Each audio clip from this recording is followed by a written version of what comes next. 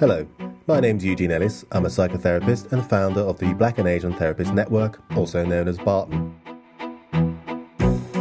These podcasts, as ever, are a continuing conversation around the psychological life of Black and Asian people in the UK. Today I'm in conversation with Sanjay Jobanputra, who is a senior lecturer in psychology at the University of Westminster. He has worked in a number of community-based projects as an Asian drug worker, alcohol advisory worker, and HIV/AIDS social worker. Within the context of identity politics and developing a voice in this area, his PhD explored the experiences of Black and minority ethnic students studying psychology in higher education. His research has continued for over 20 years and contributed to changes in the content of psychology courses currently taught at his university. Here is Sanjay Jobanputra. So, welcome Sanjay to the Black and Asian Therapist Network podcast. I'm in your offices here. Before we get into some of your research and some of your ideas more fully, can you say a little bit about what's made you choose psychology and what's been your journey into the profession? Thanks, Eugene. Coming into psychology, it was really quite a chance happening and a happening that I'm very grateful about.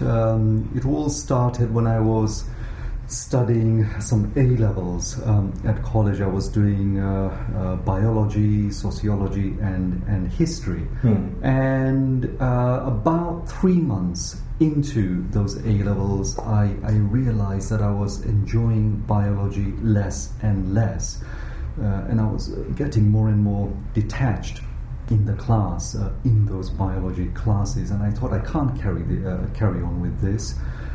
So I approached my sociology teacher, who also taught psychology. I mean, what was it about psychology that was calling you to kind of continue into be a psychologist? The actual subject matter, the focus on human behavior, on human experience, just learning about all sorts of different aspects about life, really, about human interactions, getting insights into why we do the things that we do. For instance, there is the classic Milgram study, which explored the factors that cause people to behave in extreme ways simply because they are told to do so by figures of authority. Right. So that was a very good example of very novel insight, if you like, that psychology was able to produce. It felt almost like a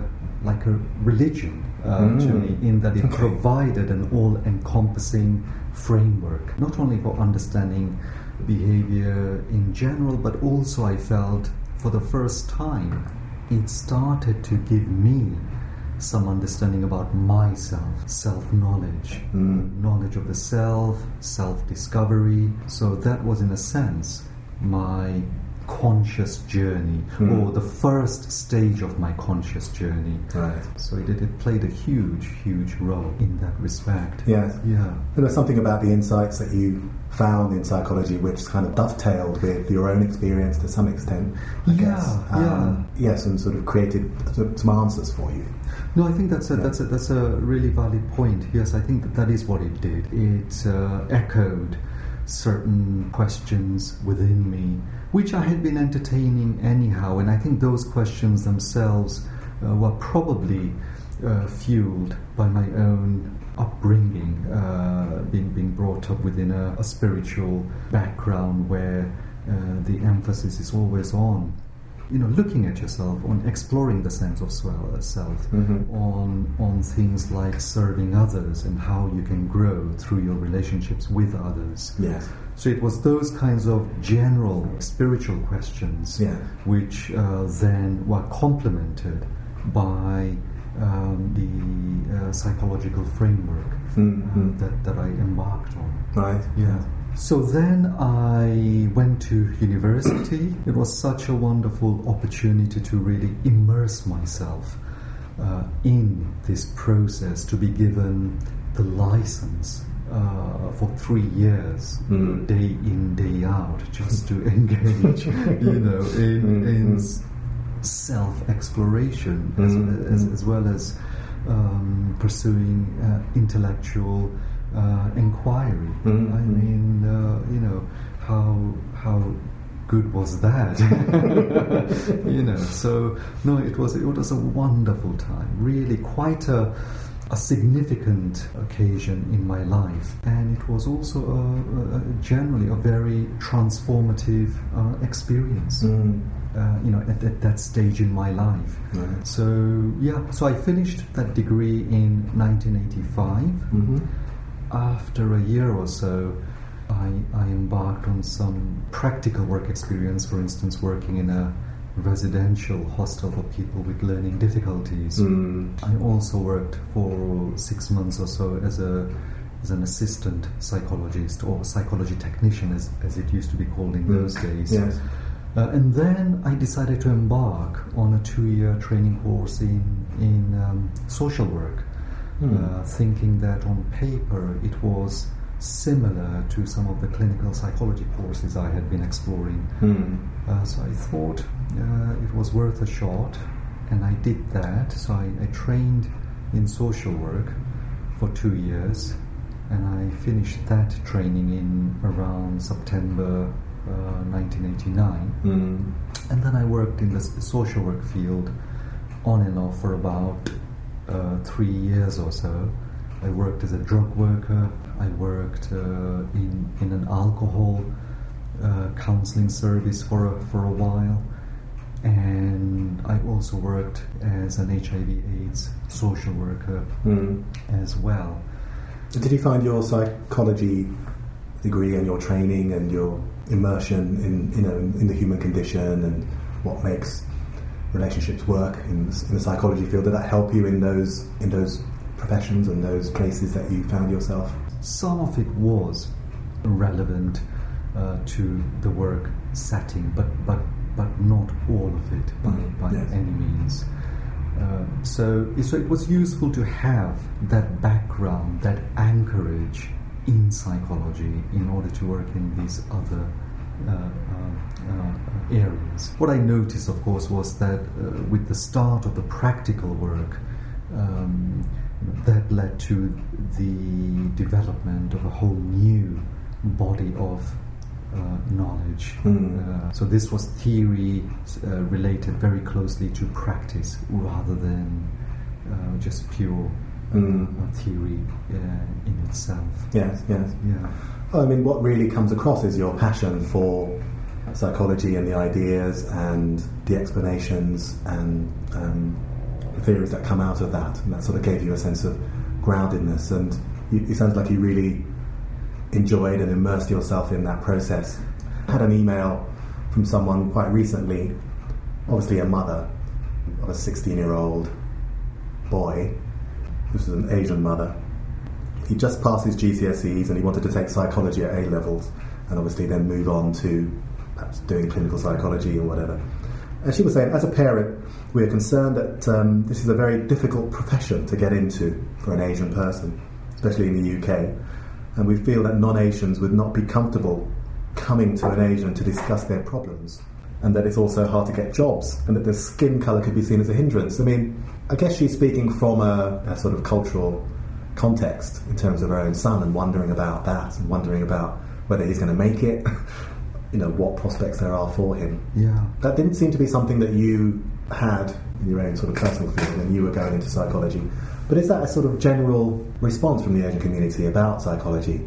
It's interesting. I think certainly when I did my degree, there were very, very few students from Asian communities or other ethnic minority communities. Yes. And therefore even fewer members of staff. Over the last 30 years or so, what I've noticed is, particularly where I work here at the University of Westminster, and I suspect this applies to other metropolitan universities as well, is that the number of students who are doing psychology has increased quite tremendously. Right.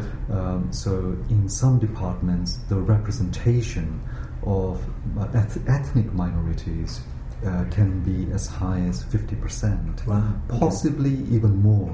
Right. So this is a considerable increase from 30 years back.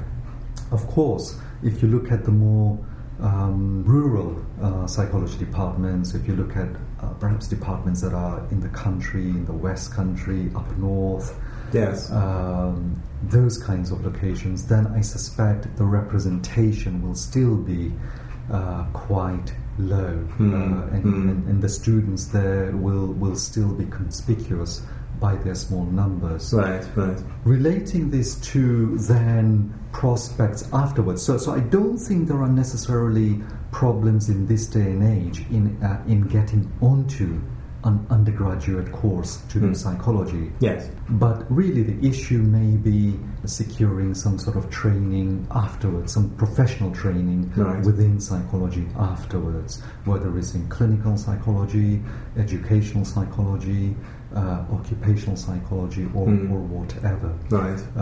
I suspect it's probably not as difficult as it used to be, because as the percentage of undergraduates taking the subject increases Yes.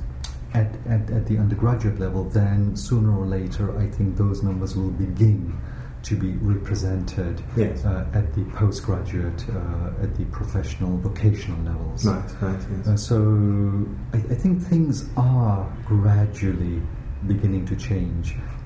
Of course, what it doesn't address is the more subtle issues around the subjective experience of a person from an Asian or an African Caribbean background once they are on such a course. So although you may have a numerical representation on a course, what you don't know is what their personal subjective experience will be like as a minority student. Which is of course the subject of your research. Absolutely. Started to be a lecturer in psychology, Yeah. and then something drew you to research Black and ethnic minority students' experience being on the course. What first sort of drew you to that idea of looking at that? It's a really interesting question, actually.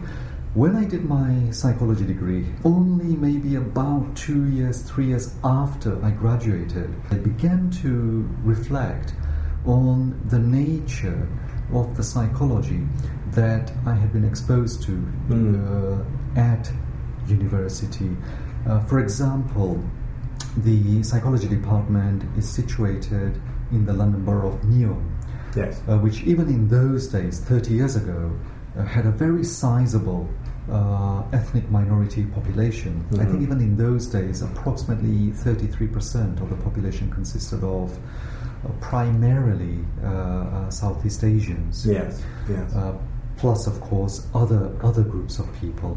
But I began to reflect on the fact that the psychology itself, in terms of the curriculum, had very little reference, if any, to some of these other cultures and cultural differences in behaviors and attitudes, and differences in, for example, child rearing styles between different cultures, say the Asian cultures and the host culture, with respect to, for example, understandings of abnormality and pathology. Once again, there are interesting differences in how people from different cultures construe the meaning of illness, the meaning of madness. Yes. And I felt none of that was really covered on the course.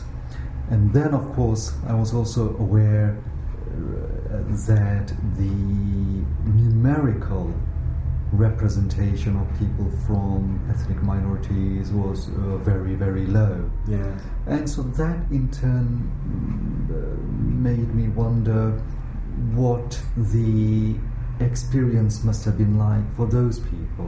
I was blissfully unaware at the time about these issues, because I was just so immersed in the subject and this whole student experience. But it just made me wonder, what might it have been like for these other students? how might they have felt about the lack of representation in the curriculum? What might have been the experience been like for them in terms of the social and personal environment of academia? So it was these various questions that led to writing a proposal for a PhD with a view towards exploring minority students' experience. And of course you had students, you were teaching students, Asian left and minority students, so were they giving you a sense of their experience being more challenging or less of a fit, I guess? Is that kind of what you're saying with the teaching that was happening at the time? Well, certainly by the time I embarked on the data collection for the PhD, which basically involved speaking to Black and Asian students from various psychology departments up and down the country. Right. By the time I started talking to them about their experiences, I was just amazed at what they had to say. I mean, one of the things I was really amazed about was their sense of political awareness at that relatively young age, which I did not have myself. You know, my political awareness only began to grow afterwards. But talking to some of these students who are in their late teens, early 20s, I was quite amazed by their awareness and their ability to articulate their dissatisfaction with their psychology degree, their dissatisfaction with their interactions with some of the other students, particularly the white students, as well as their interactions with white faculty. So some of the things they were coming out with, I thought were amazing. You know, their ability to recognize common stereotypes expressed, for example, by white teaching staff about whether a particular Asian student was going to be married off as soon as they finished their degree, or whether they would, be in an arranged marriage, and those kinds of things. So the stereotypes may have seemed quite benign on the surface, but clearly that they were not perceived to be as such by the actual students themselves.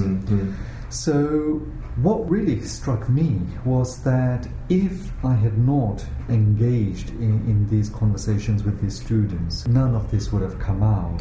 And the impression that would have been felt by perhaps other white students, by other white members of staff, would have been that everything's okay, that we are members of academia, we don't engage in any stereotypes or discrimination or prejudice or whatever. There are no problems here, but by virtue of talking to these people and getting them to express themselves in confidence, lots of interesting things started to come out.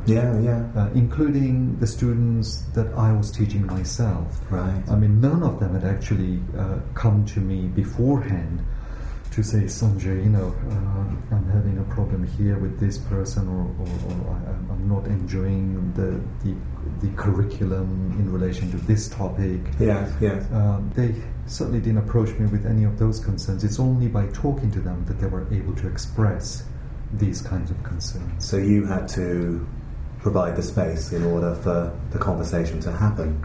Absolutely. It was giving that space, giving them the permission to talk, and conveying the message that it was okay for them to express whatever concerns, whatever grievances they may have had in a safe environment, in a confidential manner.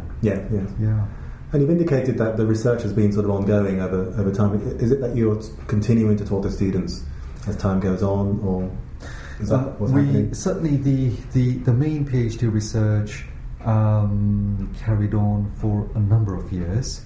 The PhD itself was completed in 2003. And then something interesting happened, which was that in 2005 I was presenting some of my findings at the British Psychological Society conference that was taking place in Manchester. And some of my colleagues from the department were also presenting their findings. Their findings were focused on other minority students, such as gay students, lesbian students, and female students. And what struck me was the similarity in the experiences of these various minority students. My colleagues and I were quite struck about these similarities, so we decided to continue with this research further through a grant that we got from the Higher Education Academy. We came up with some very similar findings to the original PhD research, and then these findings also indicated the very complex and problematic nature of the experiences that minority students have of doing psychology. On the one hand, the vast majority of the students were enjoying the experience of studying psychology.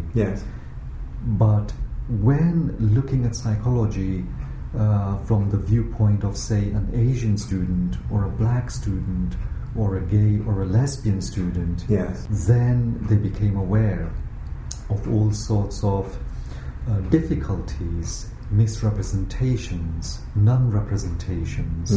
I think it's been a really interesting experience, focusing on a whole variety of students who identify themselves through some minority status, if you like. You know, more recently, one of my colleagues, Ian Hodges, and I worked on a chapter together which has just come out in a book called Educational Diversity. And that chapter has actually focused on exploring the common architecture of the marginalized student experience. So that's been really, really interesting. So there's similar themes that come up in terms of how students experience themselves in the psychology training environment. That's right. Regardless of what minority they might be from. Exactly. And do you think that over the time that you've been looking at this area and talking to students, has there been a change in that perception or that experience? Or has that felt really constant in some way and you've just learned more about it? It's interesting. I mean, the last time we collected data was a few years ago. So we've been collecting data on and off over the better part of the last 20 years. And certainly, you know, in that time, whatever data we have collected in the form of interviews, talking to these various students, the findings are essentially the same in terms of this marginalized experience. I certainly haven't spoken to students in the last few years. So it's difficult to tell whether this subjective experience has started to undergo a change or not. It may well be that even the recent students are possibly going through the same dynamics as the students that we interviewed. Given the themes that have surfaced, that you have, I guess, integrated, and maybe various other people who have been conducting the research have also integrated, has there been a change in terms of maybe what you do when you're presenting psychological ideas and concepts?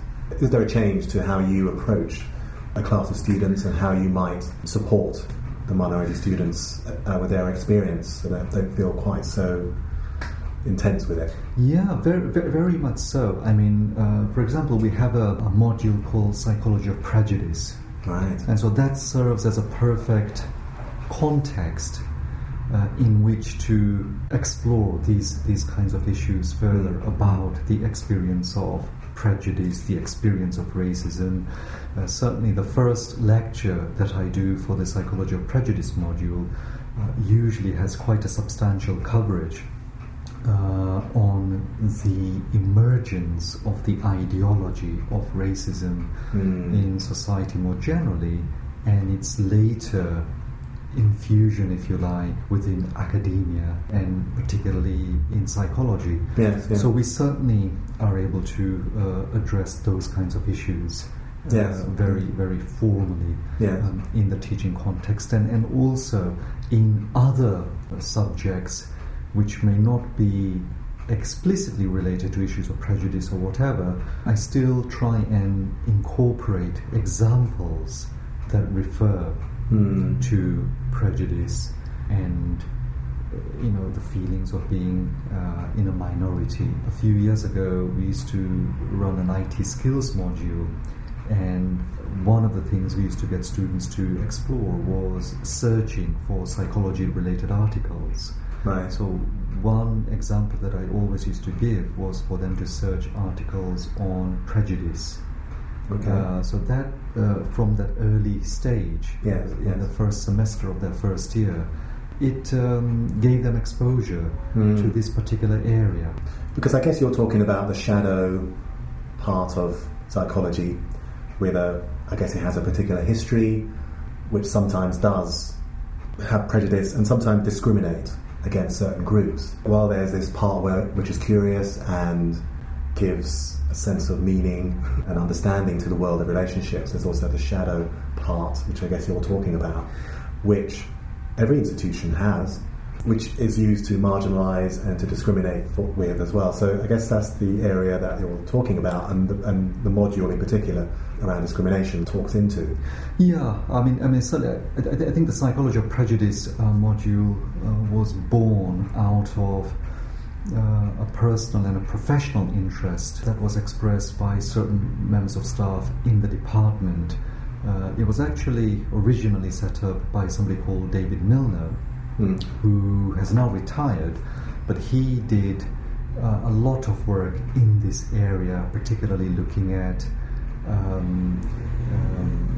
those black doll studies and the perceptions of preferences for black or white dolls amongst children. So he did a lot of work in that area, as well as stuff around intergroup relations.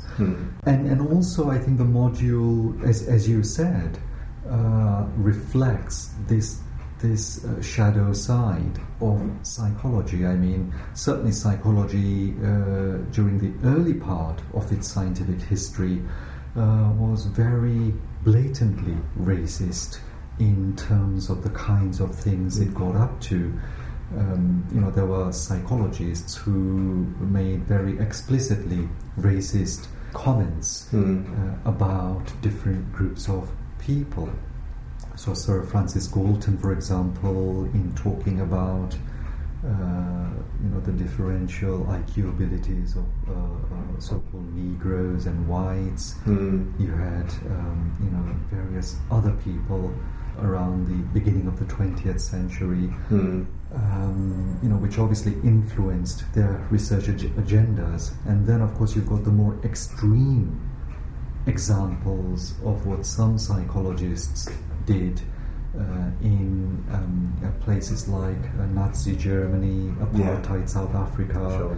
There you've got really extreme examples of psychologists putting their tools to rather unappetizing explorations, which very explicitly, I think, serve to dehumanize certain groups of people. Although psychology is not quite as explicitly racist as it used to be, there is still a lot of underlying subtle, covert prejudice and racism that I suspect still simmers away. Because at the end of the day, psychology is defined by the people who work as psychologists. Absolutely. Not every single psychologist is free of racism or prejudice. So either knowingly, or I suspect often unknowingly, that prejudice must come out through their research, through their work, through their teaching. So I think these kinds of modules, like the psychology of prejudice, hopefully serve to redress the balance, and then also to give space to explore how these kinds of issues have shaped the discipline that we are part of today.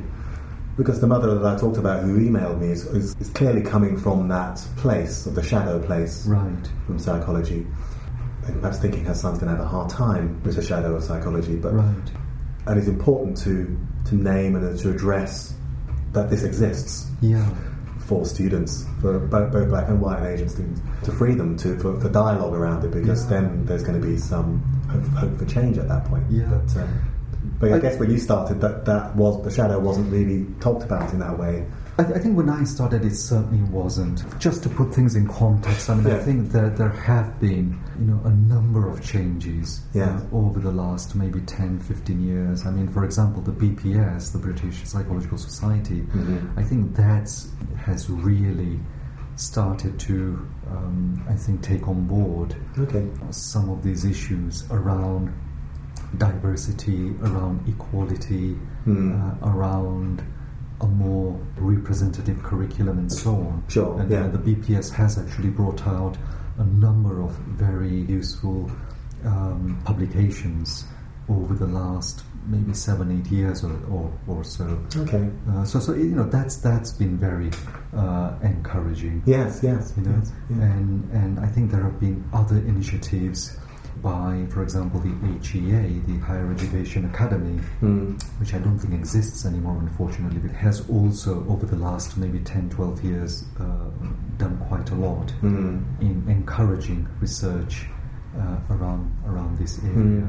So I would probably say to this mother that their child would probably have a pleasant, positive experience of doing psychology. Yes. It certainly sounds like there's a lot going on. There's the research that you're doing and your colleagues, obviously, and other psychological agencies as well. So it sounds like there's lots of changes and lots of things going on. There are. It's very encouraging. It is encouraging. I suspect psychology probably recognizes that it's necessary for it to change. Otherwise, it'll just be, I think, left behind. Yes. Whatever the motives are, it's definitely changing. Yeah. Oh, great. You did talk about your book. Do you want to say more about it? Yes, basically it's a chapter in a book. The chapter is called Mapping Exclusion in Undergraduate Psychology towards a Common Architecture of the Minority Student Experience.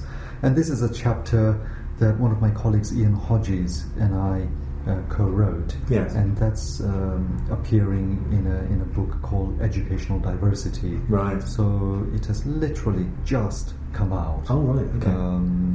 So if anybody's interested in pursuing this area of research further, then I think that chapter is a good place to start. Yes. Well, I'll have that link on the website, so if people want to get the book and find out a bit more, then they can do that. Yeah. And to find out more about your research and some of the things the students were saying, and I mean, where would people go for that? They can certainly either get in touch with me directly, or they can look at information on the University of Westminster website. Right. That's got some links.